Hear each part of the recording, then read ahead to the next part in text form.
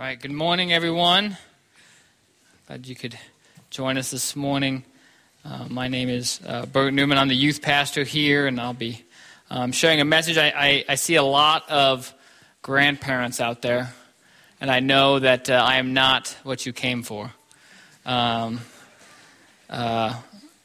mom, thankfully, your grandchildren will be out here soon, and you will not have to hear me sing or dance or anything. My mom used to always say I was a ham, but I also sing like a pig too, so I won't put you through that.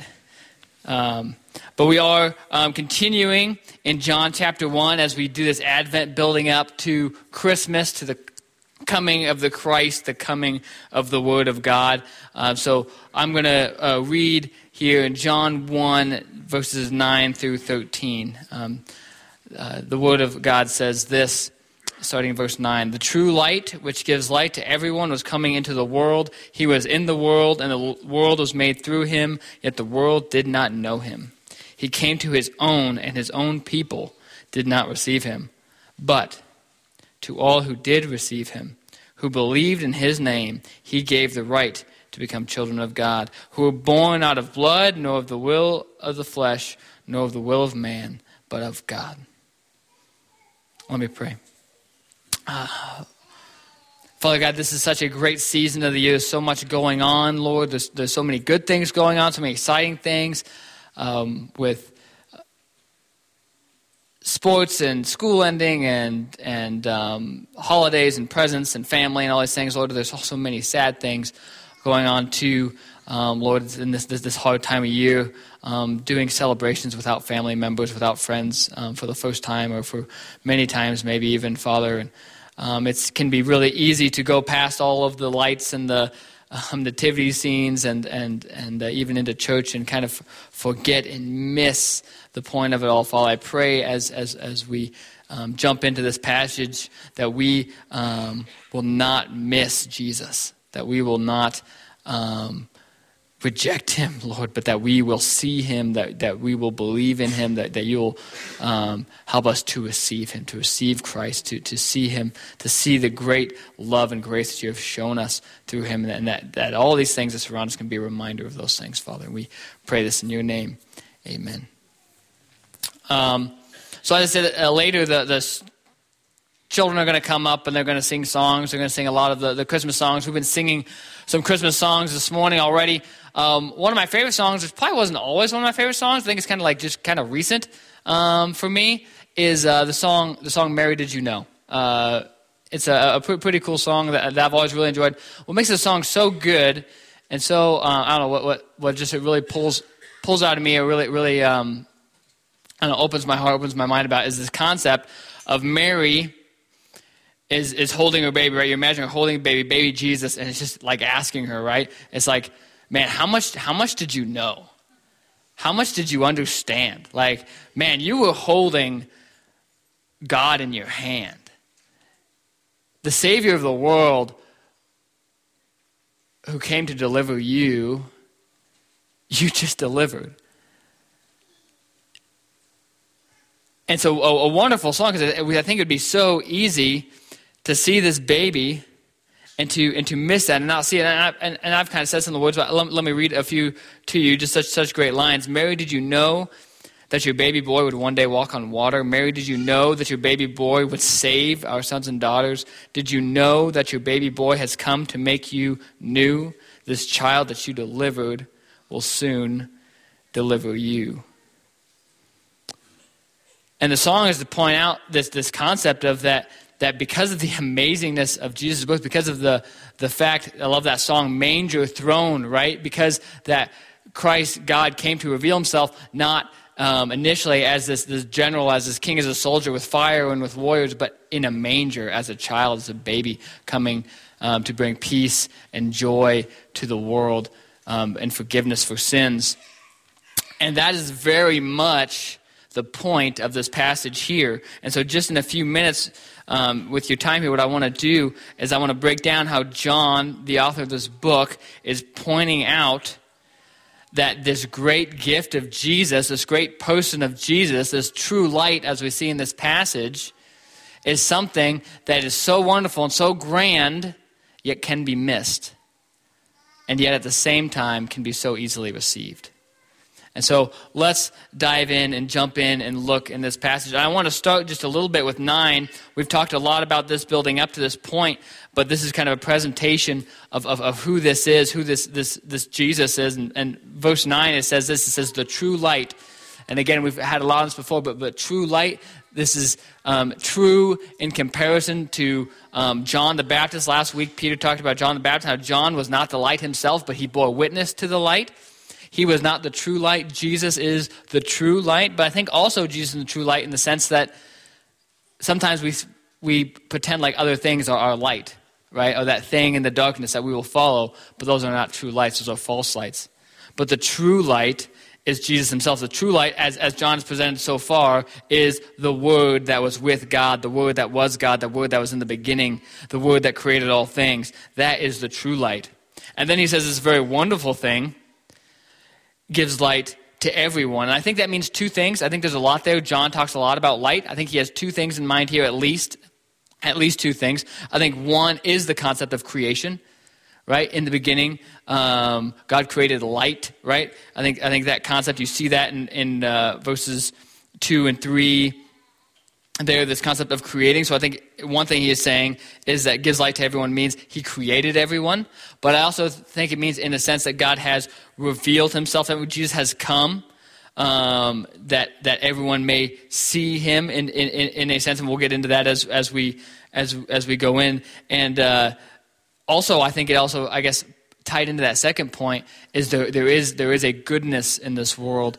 Despite sin, despite pain, despite hurt, there is a goodness, and that light, that revelation comes from Jesus himself. And so he is the true light, and he gives light to everyone, and even better, he was coming into the world. He was coming into the world, right? That's, again, of course, what we're celebrating in this time of Christmas. But man, what great news. This great, amazing gift, this great God, this God of life, this God of love was stepping into darkness, into a world of sin, and came into the world. I think that's something important to think about. Is a lot of times when John is talking about world, what he's really trying to point out is world as far as the fallen world. The world is fallen. The world is as a negative thing, as a dark place, and Jesus, the light, is walking into it. Okay, so that's kind of our introductory concept, that this light, this great gift, is coming. He's coming, and he has a goal, and we're going to see. I'm going to kind of spill the end here. Spoiler alert: that his goal is to save, is to make people children of God. To save, to bring the children of God. That's going to be his big theme. And so what I want to do here is I see in here first two warnings. I see two examples of people that are not children of God. And then I see in verse 12 who are children of God. So we're going to have two that are not, one that is, and then at the end we've kind of got an epilogue verse in verse 13 that kind of summarizes the whole concept. And so that's what we're going to do. So the first one is verse 10 here. It says, he was in the world, and the world was made through him, yet the world did not know him. So Jesus made the world. He created the world. He created all the people in the world. He created everything in the world. And he even came into the world, yet the world did not know him. And I think what's helpful about this, I think sometimes we have this thought, this idea that all people are children of God. And though it is true that we are all made in God's image, and it is true that God created all of us, in this sense that John is trying to get at, we are not children of God. One of the best chapters to help understand this concept actually is just a couple chapters later, and that's John 3. So we're going to get some help from John 3. So John 3, 19 and 20 says this. It says, and this is the judgment. The light was coming into the world, and people loved the darkness rather than the light, because their works were evil. For everyone who does wicked things hates the light and does not come to the light, that his works should be exposed. So in this chapter 3, Jesus is revealing to us that, in fact, all people, in a sense, do see the light, right? Notice it says, the light has come into the world, and people love the darkness rather than the light.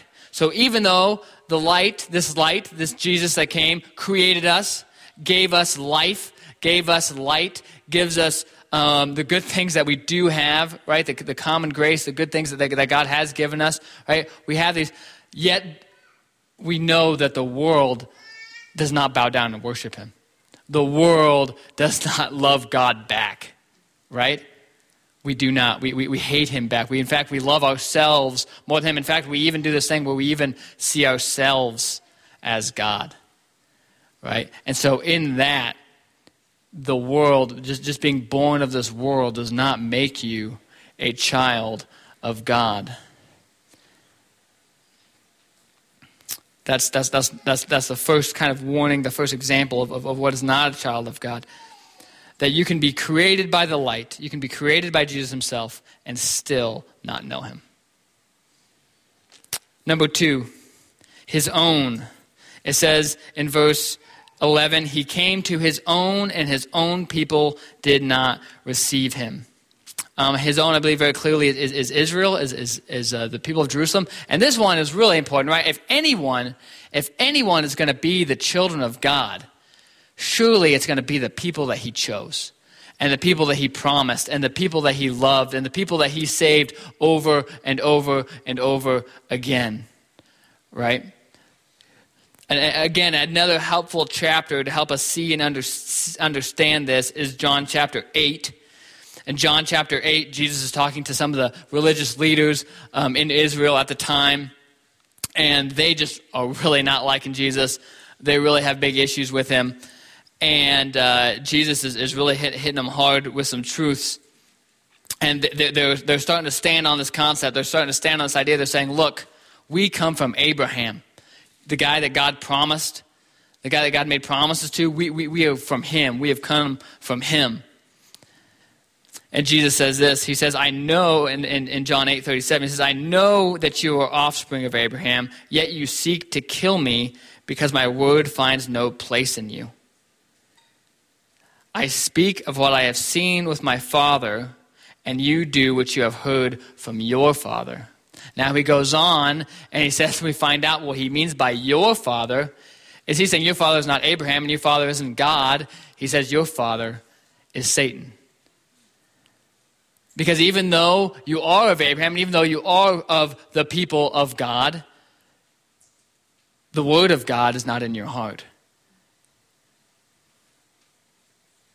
And he says many things, Jesus says many things, like if you knew God, if you loved God, you would love me, you would love Jesus, you would believe in him. But you don't.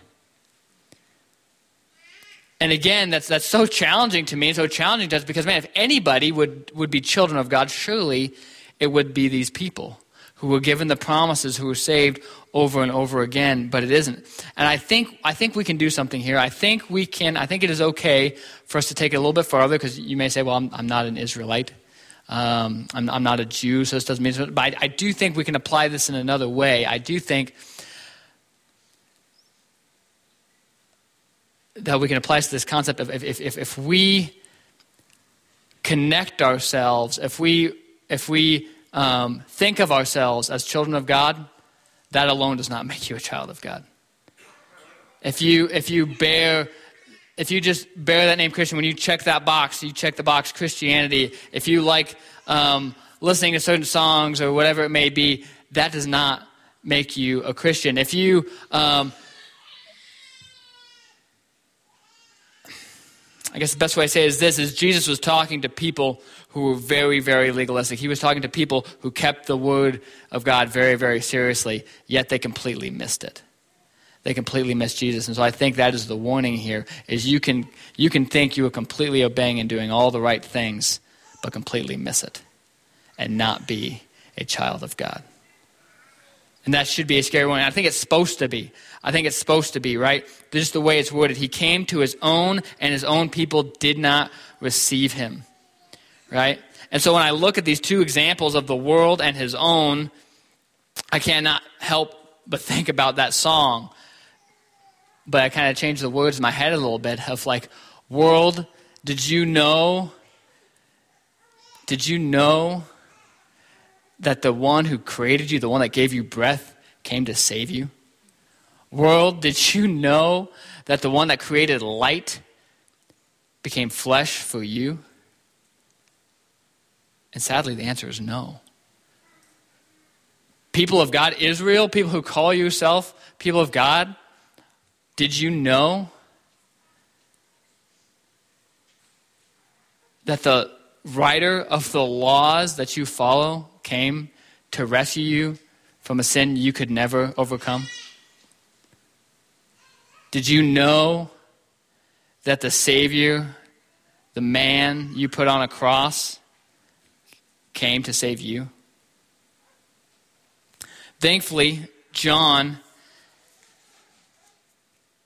does not leave us with that heavy warning, with those heavy points, because I think the point of that heaviness is to show even greater the light of what he's about to see, because in verse 12 starts with a very awesome word, and that word is but. We have all these things. The world did not know him. His own people did not receive him, but to all who did receive him.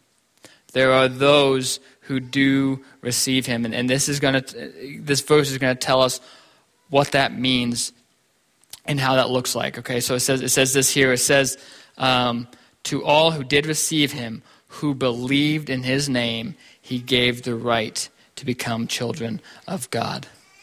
And I think, so this concept of the world did not know him, his own people did not receive him. So who is it? Who does receive him? Who does receive him? Those that receive him are those that believe. Those that believe him. But I think we can ask this question, those that believe what? Those that believe what? And it says it right here, thankfully, it says, believe in his name. Believe in his name. Talking about Jesus, believe in his name. What is his name? Again, in John 8, when Jesus is speaking to these Pharisees, these legalistic Pharisees, they're talking, and he gets to this point where he says, look, this father you called Abraham, he was waiting for my day to come. You were speaking against me, but Abraham was for me. He wanted me to come. And he was glad to see that I would come. And the Pharisees say, you're not even 50 years old. Abraham lived a long, long, long time ago. How could you even know what Abraham thought?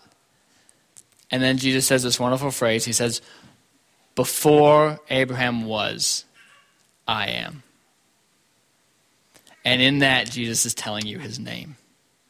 I am. When Moses asked the burning bush, that was the voice of God, who shall I say that you are? He say, I am. Say, I am that I am. Say, I am sent you.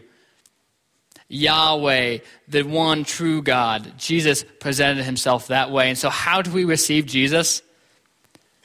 By believing that he is God. And in that, believing that he is who he says he is, believing that he did what he said he would do, and trusting in that alone. That is how we receive and we become children of God. And then verse 13 wraps it all up. Verse 13 gives us a point of its sake, because he gives us these two warnings of this is what it doesn't look like, and this is what it does look like. And in this almost epilogue, he says, so let me explain what this looks like. He says, who were born not of blood, nor of the will of the flesh, nor the will of man, but of God. And so he uses these three phrases, not of blood, not of the will of the flesh, not of the will of man, but of God. So what he's doing there is he's using three ways that you could talk about a physical birth. Three ways that you could talk about someone being born into this world, or even ways that you could be born into Israel, into the people of God, right? Right? A physical birth has to do with blood, has to do with bloodlines, with genetics, with being born of certain mothers and fathers, just like Israel would look like. A physical birth also has to do with the flesh. It has to do with making decisions for a baby to be made and all these kind of things. And then the third, a man deciding to make a baby and all these things. And he's pointing out That is how a physical baby is made, a child is made. That is how a child of the world is made. That is even how a child of Abraham, a child of Israel is made. But a child of God is born of God. Is born of God. And that means a lot of things. There's a lot that means. And I want to pull out 3 things that I think is helpful for us today of what that means. Number 1, being born not of man but of God, meaning that your identity as a child of God comes not from physical or born, but of God. One thing it means is that it is not something that I achieve myself.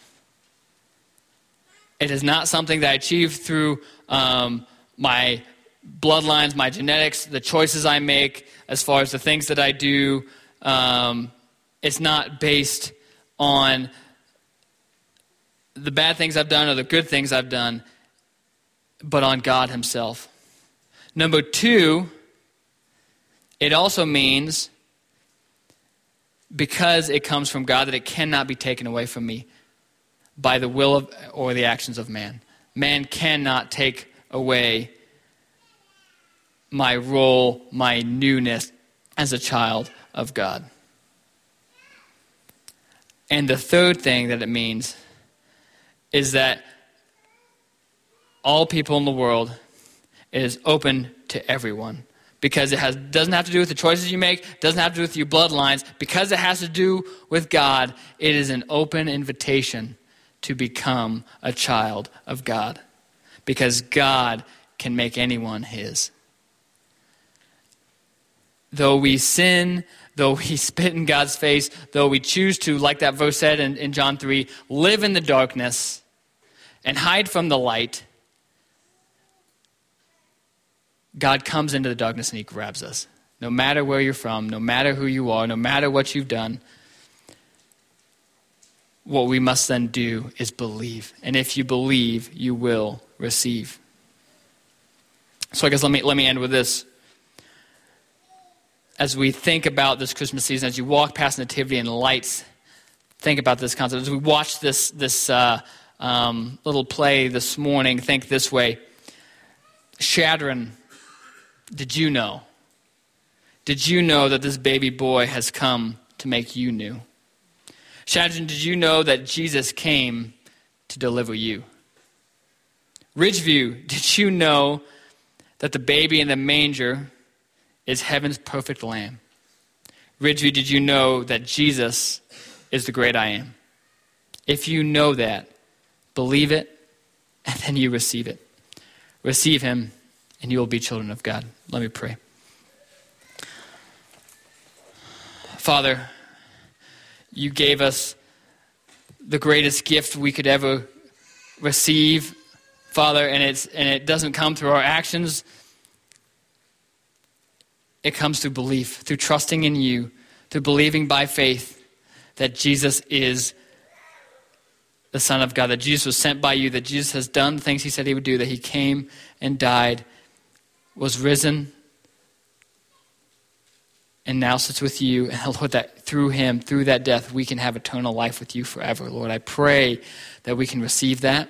And I pray that in that we can know that we can tell everyone about you, that all may receive you. Lord, I pray that in this Christmas season, we may take all of the opportunities, all of the examples, all the lights, the nativity scenes, the presents, use everything as an example to teach and show the world that they can receive this great gift that you offer to them. Father, that comes only from you. Lord, the right of it comes only from you. We have no right to be children of God apart from you and apart from your power. Father, thank you, thank you, thank you.